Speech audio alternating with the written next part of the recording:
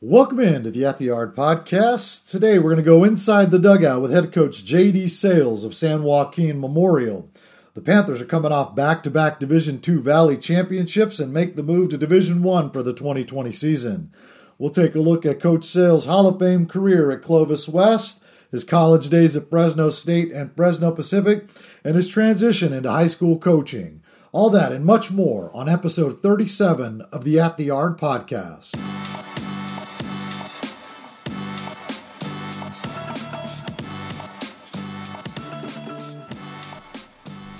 Welcome back to the At the Yard podcast. I'm excited to have head coach J.D. Sales join us. Coach Sales is in his fourth year at San Joaquin Memorial. Have had some success here in the last few years that he's been there, and we'll dive into that. But J.D., really appreciate you making some time to come on the podcast and just share a little bit about your story and your team. Yeah, thank you, man. Thanks for having me. You guys do a great job covering high school sports up and down the state, and we appreciate it. And thanks for having me on.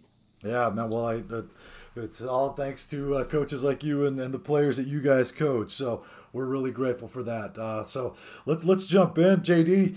Let's start a little bit about your roots there in the Fresno Clovis area. Obviously, you had a pretty successful playing career at Clovis West. Where you were the back-to-back track player of the year in 08-09.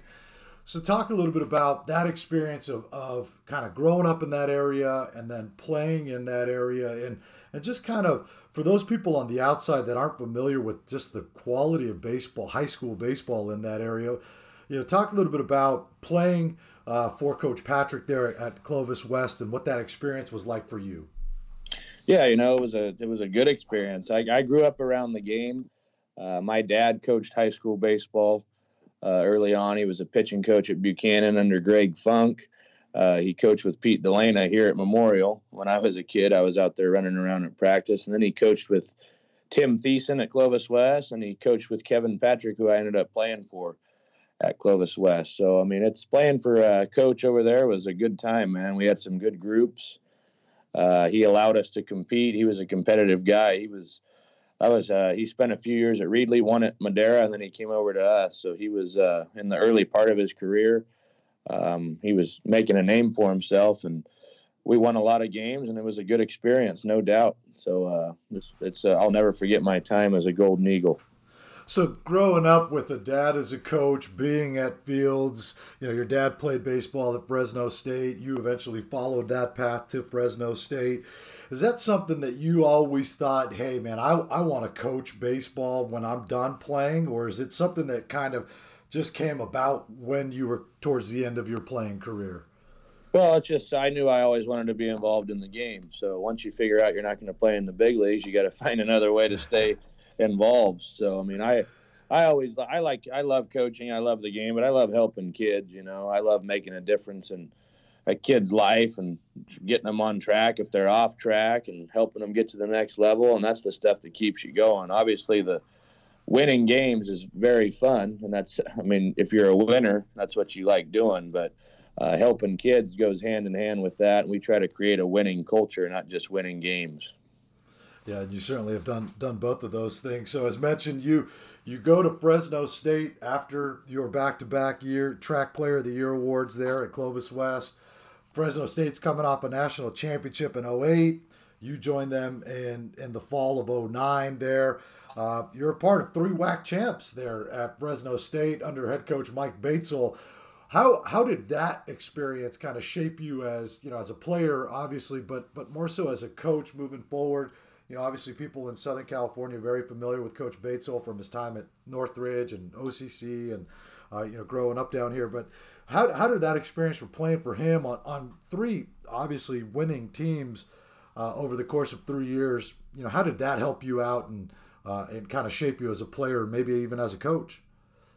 It helped me tremendously. Some of my best friends in my life to this day are from those teams there. A college baseball group is it's a special environment and a special culture that can be, because you're with those guys so much. It's almost 12, 15 hours a day, you feel like. And then when you're done with practice, you're hanging out with them. So it becomes a brotherhood. But playing for Coach Batesole, I mean, I learned a lot. There's a lot of stuff that he integrates into his program in terms of the standards and getting stuff done and being on time and all that stuff, you know. And at the time, you kind of, you know, it's tough as a player at the time, but when you look back and reflect on it, you know, you're thankful for what he's done and pushing us each day. And I still use some of his stuff in the way I coach today. I mean, I remember when I was playing there, he would, if all our pants were going to be down, or if one guy had his pants down, the whole team had to have their pants down. If one guy wanted to wear his pants up, the rest of the team had to wear their pants up. And I find myself, I'm the same way. I mean, I make sure we have the same color sleeves. If our pants are down, our pants are down. And at the time, it seemed silly, but it's all about looking like a team and being a team. And that's what he tried to instill in us. And that's kind of how I've become as a coach. So that stuff you learn in college, it sticks with you. So as a former pitcher, do you let the starting pitcher that day choose what's going on with the uniform? No, I choose as the head coach. At the high school level, I choose. I mean, that's something I've thought about, but I just want to I don't want to give them any extra things to worry about, so I go ahead and pick it for them. Nice. So you had an opportunity to pitch in the Alaska League the summer of 2012, and you know, obviously, you know, one of the premier college summer leagues, and you know, loaded top to bottom with prospects. And what was that experience like? I mean, you know, you come from Fresno State, you're winning WAC championships, you go up there, you know, you probably see some guys that were eventual first rounders, and you know, what was that experience like? And did you get to play in the midnight game or that game that starts really late at night? No, we didn't play in that one. That was up in Fairbanks, I believe. We weren't there during that time, but that was a great experience. Funny story about that is I was supposed to go to New York that summer. I was supposed to go to play for the Oneonta Outlaws or something. And I remember being on the plane. One of my best friends, Charlie Robertson, he played for a pitching coach the summer before that had coached in Anchorage, and his name was Dennis Machado. He was the pitching coach at Bakersfield during that time, Bakersfield College. Those guys would always either beat us or pitch lights out against us at Fresno State. And I'm wondering what's going on out there. But my buddy played for him. He had nothing but good things to say. So I remember asking Coach Ware, I said, hey, do you think Bates will let me go to Alaska? I really want to play for this guy. I've heard nothing but good things. He said, let me see what I can do. And a day later, Bates said, all right, I got you hooked up to go to Kenai. And that was one of the best summers of my life, baseball wise. And I mean, Dennis is a great coach, man. He's not coaching anymore. He lives in the Arroyo Grande area with his kids, but he just a competitive guy, man, and taught us a lot. And we had about 8 draft picks on that team. I think we were 40-10. We got second in the Wichita World Series. We won the Alaskan League, and it was a great time, man. A lot of people from that team I still, you know, you stay in touch with because, again, like a college baseball environment, you're with those guys all day long, you know. So, but it was a great experience. I'll never forget it.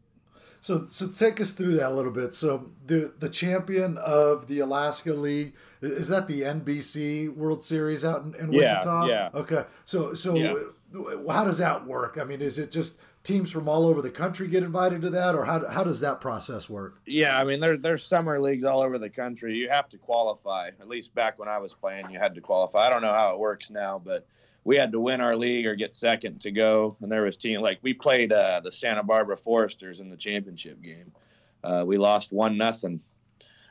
And they had a guy throwing from Wichita State that was 93, 95, so he was pretty good. But it was yeah, I mean, you have to qualify. I believe that's how it works. But we got first in the Alaskan League, so we knew we were going. But you fly straight from Kenai all the way to Wichita and play there for 13 days in 100-degree weather, and then you fly home to Fresno and you start school again. So then you come back to 100-degree weather, right, in Fresno. Yeah. Come back to 100-degree weather, and Coach Bates will ready to get after you. So. Yeah.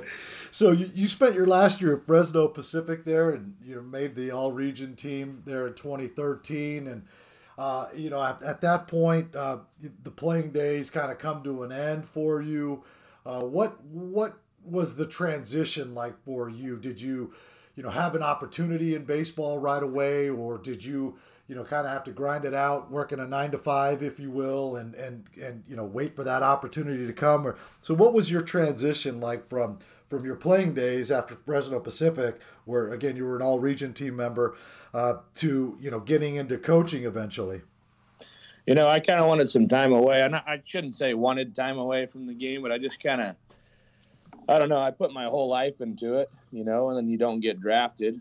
I wasn't expecting to per se, but I was hoping to have a chance. I'd put a lot of time in, but a lot of players do, and we never know when our last day playing is. But I was kind of coming to terms with the fact that I didn't get to play anymore. Summer and fall roll around, you don't have fall ball to go to. It's a different deal. And when you're in love with the game, it's hard to come to terms with that initially. So I took about a year off. I went and worked out in Firebaugh at Thomason Tractor, sold some tractors for a year and did that. Then I'm about a year into it. I'm thinking to myself, what's going on? I gotta get back in it. So I get a call from Brad Fonz. He's the head coach of Buchanan. He asked me if I'd be interested in coaching, and he had a connection with the superintendent out at Kingsburg High School. And a week later, they interviewed me, and I was their head coach by the fall of, I believe, 2016. I was the head coach there, and then might have been 15, but and then I got back into it, coached there for a year, and fell back in love with the game. I was never out of love, but you'd been away for a little while, and you get back into it, and it felt right. And then a year later, I ended up at San Joaquin Memorial, and then here I am.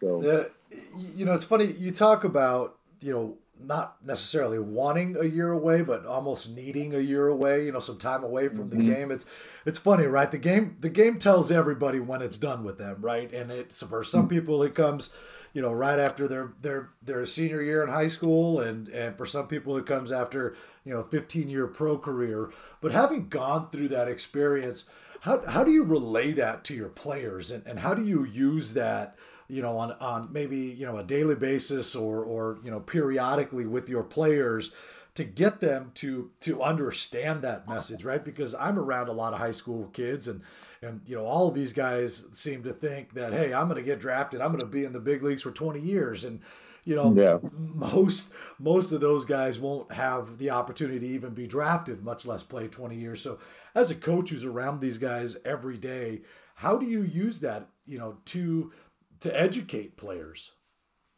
We just try to be an example. I mean, we talk about how, lucky we are. They know how, our team knows how blessed they are to be in the position that they're in, and they look around at our coaching staff. Our coaching staff is an example of guys who love the game, and we got Pete Delana.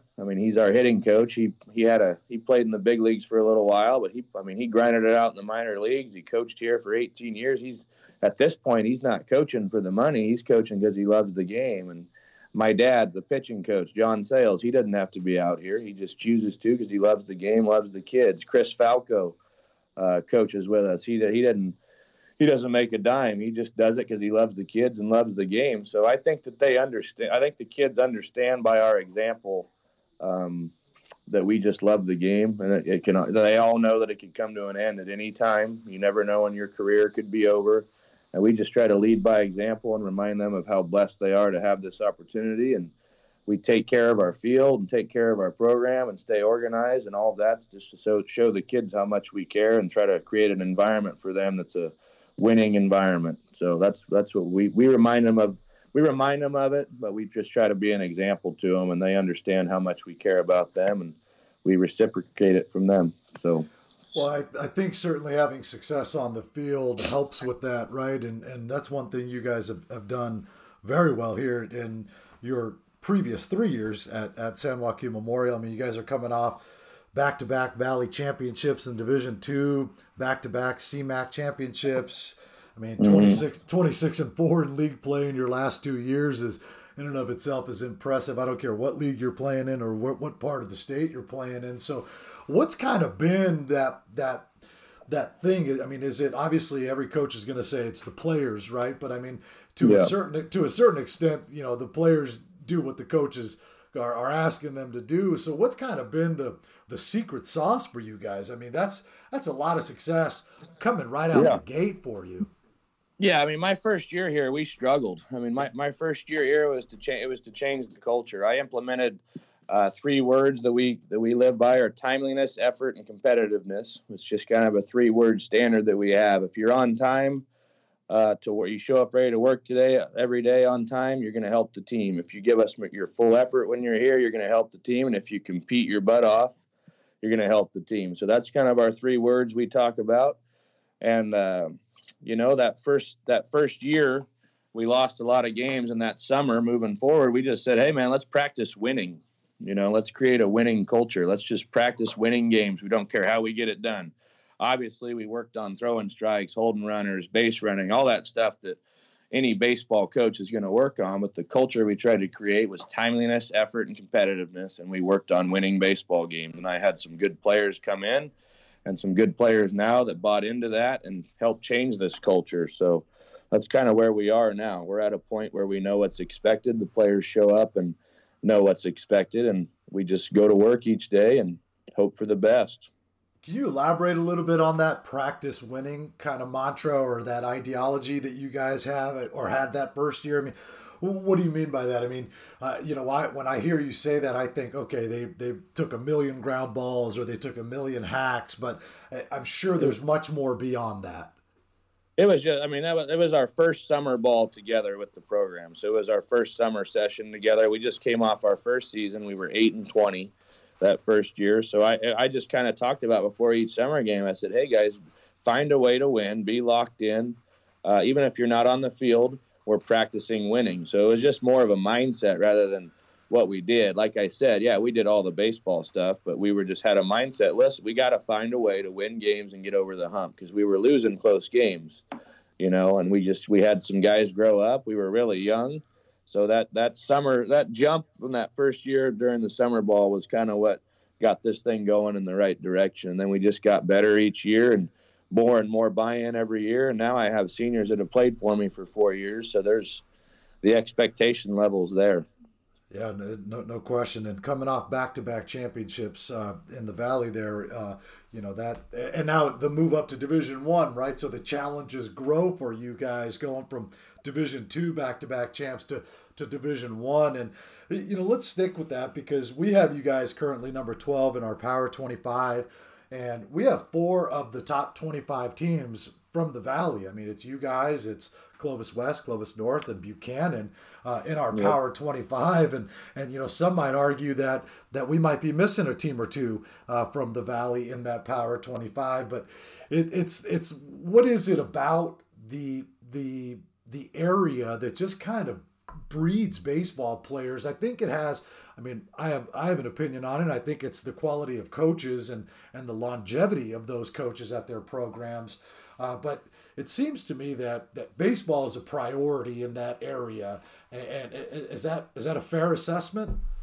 Yeah, it's a fair assessment. And at the end, a lot of it, it's the Bob Bennett coaching tree, man. That's still a real thing. Um, I mean, you look at the Clovis High coach, Chris Patrick. He played for Bob Bennett. Pete Delana, who was Memorial for years, played for Bob Bennett. Jeff Prieto at Clovis North, Bob Bennett's his grandpa. It's just the Fresno State environment and the culture out there throughout the years just breeded a lot of baseball coaches, to be honest, and a lot of guys that love the game. And Fresno State and Fresno City have had such good programs for so long, and to have them in our backyard with Coach Bennett, Coach Batesel, Coach Scott, and Coach Purse at Reedley, another Bob Bennett disciple. I mean, it's a long list of baseball tradition around here, and a lot of guys that care about the game, and a lot of families who care, like the sales, like my family, for example. I mean, my grandpa played, my dad played, so we want to play. It's just that's how it goes. You look at the Patrick family, I mean, the Donald family, the list goes on and on. Guys like Mike Noakes, I could list names forever, but it's just a baseball environment around here and a competitive environment. So Yeah, and you certainly see that. And I've had the opportunity to be up there for the Fresno Easter Classic the last couple of years, and you certainly see that. I mean, you have just phenomenal crowds at these games, and it's an awesome high school baseball environment, and it's just a lot of fun to watch. But let's shift gears, Coach, and let's talk a little bit about the 2020 version of the San Joaquin Memorial Panthers. I mentioned we got you number 12 in the Power 25 currently. You guys are 5-1. You beat your old high school coach there and your old team to open up the season, and what I'm sure was a pretty fun game for you. But give us a preview here of your team this year a little bit. I mean, you returned 7 starters from a championship team. How do you feel about your pitching where you returned 3 starters? Give us just a brief rundown and just the team overall, and then we'll jump into some of the players you've got. Yeah, I mean, this is a good group, man. This is the group that we took some lumps that first year because we went young, and I had a lot of, I think 4 of these seniors played as freshmen, so on varsity. So they've completely bought in. The culture out there is great. So, I mean, practice every day is fun. Our pitchers have done a great job. I think we have a 1.7 ERA through 6 games, and 5 of those are against the track. Our bats are getting going. We can run, and we can play catch. So if we can continue to compete on the mound and keep us in games, we're going to definitely contend for a Division I championship. But it's a tall order this year. There's a lot of good teams. It's deep down here. Everybody's going to get better, and the track's going to beat each other up, and that makes them prepared for the playoffs. So, but I like our team. I like coaching them every day, and we're definitely going to play catch and run, and we're going to throw strikes. So we just got to keep getting better, and that's the plan. You talk a little bit about the team speed there. One of the guys that you got back this year is 2020 outfielder Jalen McMillan, committed to Washington on a football scholarship. I presume he's going to hit somewhere near the top of your order, or already is.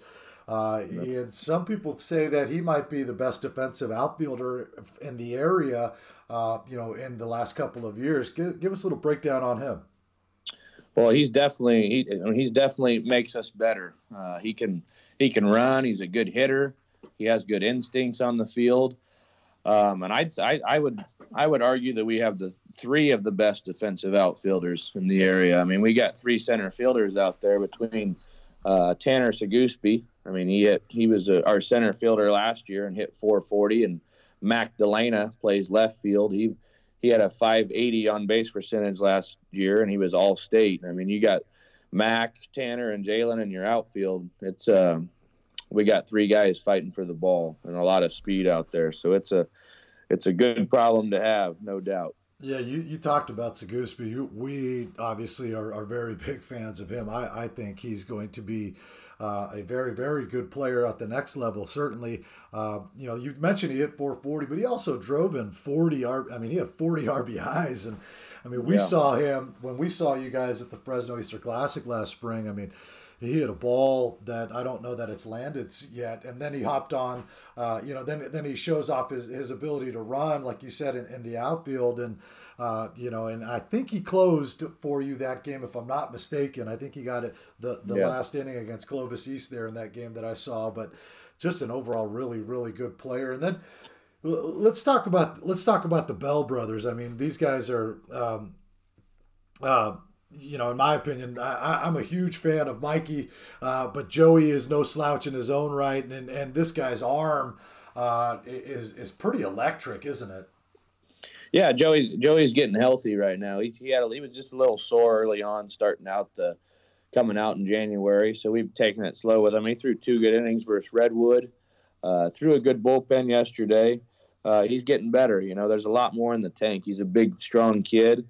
And he's hit the ball well for us early on. He had a big hit on Saturday versus Clovis to tie the game. And his brother, he got to third base, and his brother safety squeezed him in. So it's they both bring a lot to the table. Mikey's improved so much defensively, and he's a gamer, man, and understands the game. He's playing football the last couple of years has really helped him. He's got a chance to be their quarterback next year. So.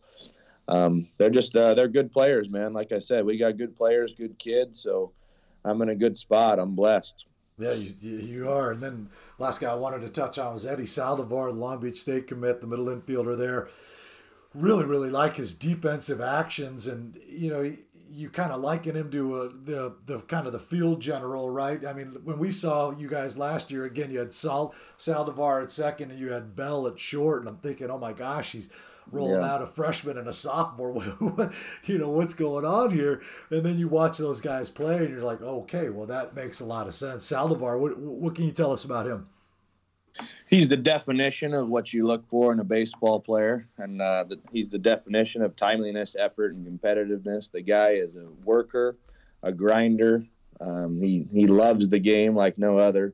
And last offseason, I said, hey, man, you need to get a little bit stronger. So he went and put on 10 to 15 pounds. The guy, we told him you need to work on hitting the ball the other way.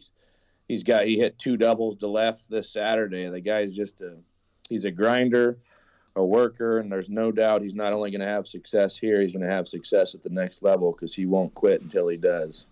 So yeah, he's what you think. I mean, being in Southern California, he's kind of what you think is that prototypical, Long Beach State dirtbag type player, right? Oh, absolutely. I mean, we just faced the whole track last week. Like we know how strong that conference is. He hit a double off Aon. He hit a double off Beal. He hit a double off Riley Cooper. I mean, he's not scared of anything. The guy's ready to play, and he's the definition of a Long Beach State dirtbag, no doubt. So he's a perfect player for that place, and he loves Coach Valenzuela, so it's a good fit. So we're excited for Eddie. We got most of this year and the next year left with him, so we're going to enjoy that because not too many of those guys come around very often. Yeah, that's three pretty significant Division I arms there that you just listed that he's doubling off of, so that gives you an idea of his ability at the plate. But let's talk about your schedule a little bit, Coach. I mean, you mentioned you just pretty much ran through the track here with the Coca-Cola Classic, and for those that don't know, that is that's one of the premier preseason of tournaments in the state. Certainly in the valley there, but definitely in the state. And I mean, you go 5-1. You took the loss there to Clovis North, who is again one of the premier teams in that area. But what's that? Did you intentionally? Then you kind of look at some of your schedule. You guys are coming down to SoCal for the National Classic, which I'm thrilled about. Did you kind of intentionally try to schedule, these top teams, these top programs? I mean, you're not in the Easter Classic this year. You're coming down to SoCal to get a different look because maybe you knew you were going to Division I, or you anticipated the move to Division I, and just to try to get yourself prepared. Yeah, I mean, I knew this was a good group. Number one, we got a good group this year, and I knew that, hey, we're going to Division I. We're going to have to play these teams and beat them to have any chance at a good seeding come playoff time. So I didn't want to just play a weak schedule and have a good record and be a 4 or 5 seed. I wanted to play a really good schedule, see what we can do, and maybe end up a 1 or 2 seed. That's kind of what my thought process was. And obviously there's a ton of season left. It's not even close to over. Our league is going to be tough with Bullard, Sanger, Madera, Edison, Madera South. All those teams are going to compete, and they know what we've done the last couple of years, so they're going to come after us. But, in terms of setting up my schedule with all the Clovis schools, and we got Turlock, Garces, Stockdale, and De La Salle in the National Classic, I mean, that was the plan. Let's play some good competition and get us ready for the playoffs, and this group can definitely compete with them, so why not? Yeah, you mentioned De La Salle there. You guys are facing them at USF, and, how did that come about? I was talking to Coach Jeans when he was down here for MLK weekend, and he told me about that. But how did that come about, and how did you guys kind of decide to do it at USF? Well, we coached together on North-South, me and Coach Jeans, and we just hung out for a few days and coached those guys up and had some fun. And I was like, hey, man, we're going to be all right next year. I know you're De La Salle, but we wouldn't mind playing you. So, and he looked into it and shot me a text. He said, hey, let's do it. So we got that dialed in, and he found a way to get it connected with USF, which my guys are excited about. So it's pretty cool. My senior year at Clovis West, we played De La Salle in the Coliseum. They beat us 2-1 or 3-2 in extra innings. So we're looking forward to going down there, and Coach Jeans does a great job, man. The numbers speak for themselves. The guy's a winner, and they have a good, clean program. So we're looking forward to seeing how we match up against those guys. Yeah, he's a winner and just a quality guy too. But I wanted to ask you your thoughts on the newly passed regional championships by CIF, and do you think this is kind of a first and important step towards a state championship, and just kind of wanted to get your feel for that? Yeah, I mean, I think the more the merrier. I think that so far too often there's a debate on who the state champion is, or who played the tougher schedule, or SoCal, NorCal, or Central Valley, who has the better team. So why not? Let's figure this out, and let's compete for it, and let's see. So I think it's a great idea and a great step in the right direction. And I think we could adjust our schedules and find a way to make sure we get it done before June 1, or if that's the issue or whatever it may be. But I like it a lot, because a lot of times there's really good teams from this area, and it'd be cool to see how we match up against the other regions. So I'm looking forward to it. Yeah, I really, really hope it's the first step towards a state championship, because, like you said, there's too much debate, and we're in too good of a state where baseball is too good for us not to have a clear champion. So hopefully this is the first step towards that. But yep. JD, before I let you go, I got to put you on the coach's rapid fire hot seat here. Just going to ask you a series of questions. First thing that comes to your mind, just pop it out. If I'd like for you to pick one or the other. If you have a no answer, you could just say a neither, I suppose. But let's try to pick one or the other here. So it's about 10 to 12 questions, and just first thing that pops in your mind. So you ready? Yep. All right, man, here we go. Del Taco or Taco Bell? Taco Bell, not even close. Whoa. Favorite sports team? Notre Dame football. Oh, see, I knew I liked you. Go-to song to sing in the shower? That's a tough one. Just anything George Strait. Okay. Best singer on the team? None of them are good, but I'll go with Jalen McMillan. He sings the most. Best dancer on the team? Again, Jalen McMillan. Joey Bell's a close second. Favorite stadium you've ever been in? AT&T Park. Mac or PC? Mac. Favorite vacation spot? Pismo Beach. Oh, okay. Data or old school? Old school. Costco or Sam's Club? Costco, not close. Small ball or gorilla ball? Small ball. Lastly, stretch or wind up? Which do you prefer? Wind up. That means nobody's on. Yep. Nice. All right, JD. Well, man, this was awesome. I can't thank you enough for making time and coming on the podcast. I'm really excited to follow your team this year and see you guys down in SoCal for the National Classic here next month. Awesome, man. Thank you. Like I said, we appreciate all the coverage you guys do for the state and our area. So on behalf of all the coaches down here, we thank you for that. So thanks a bunch. Appreciate that. I want to thank Coach Sales for joining me inside the dugout today. Be sure to check out prepbaseballreport.com/California for all your news and information. And until next time, we'll see you at the yard.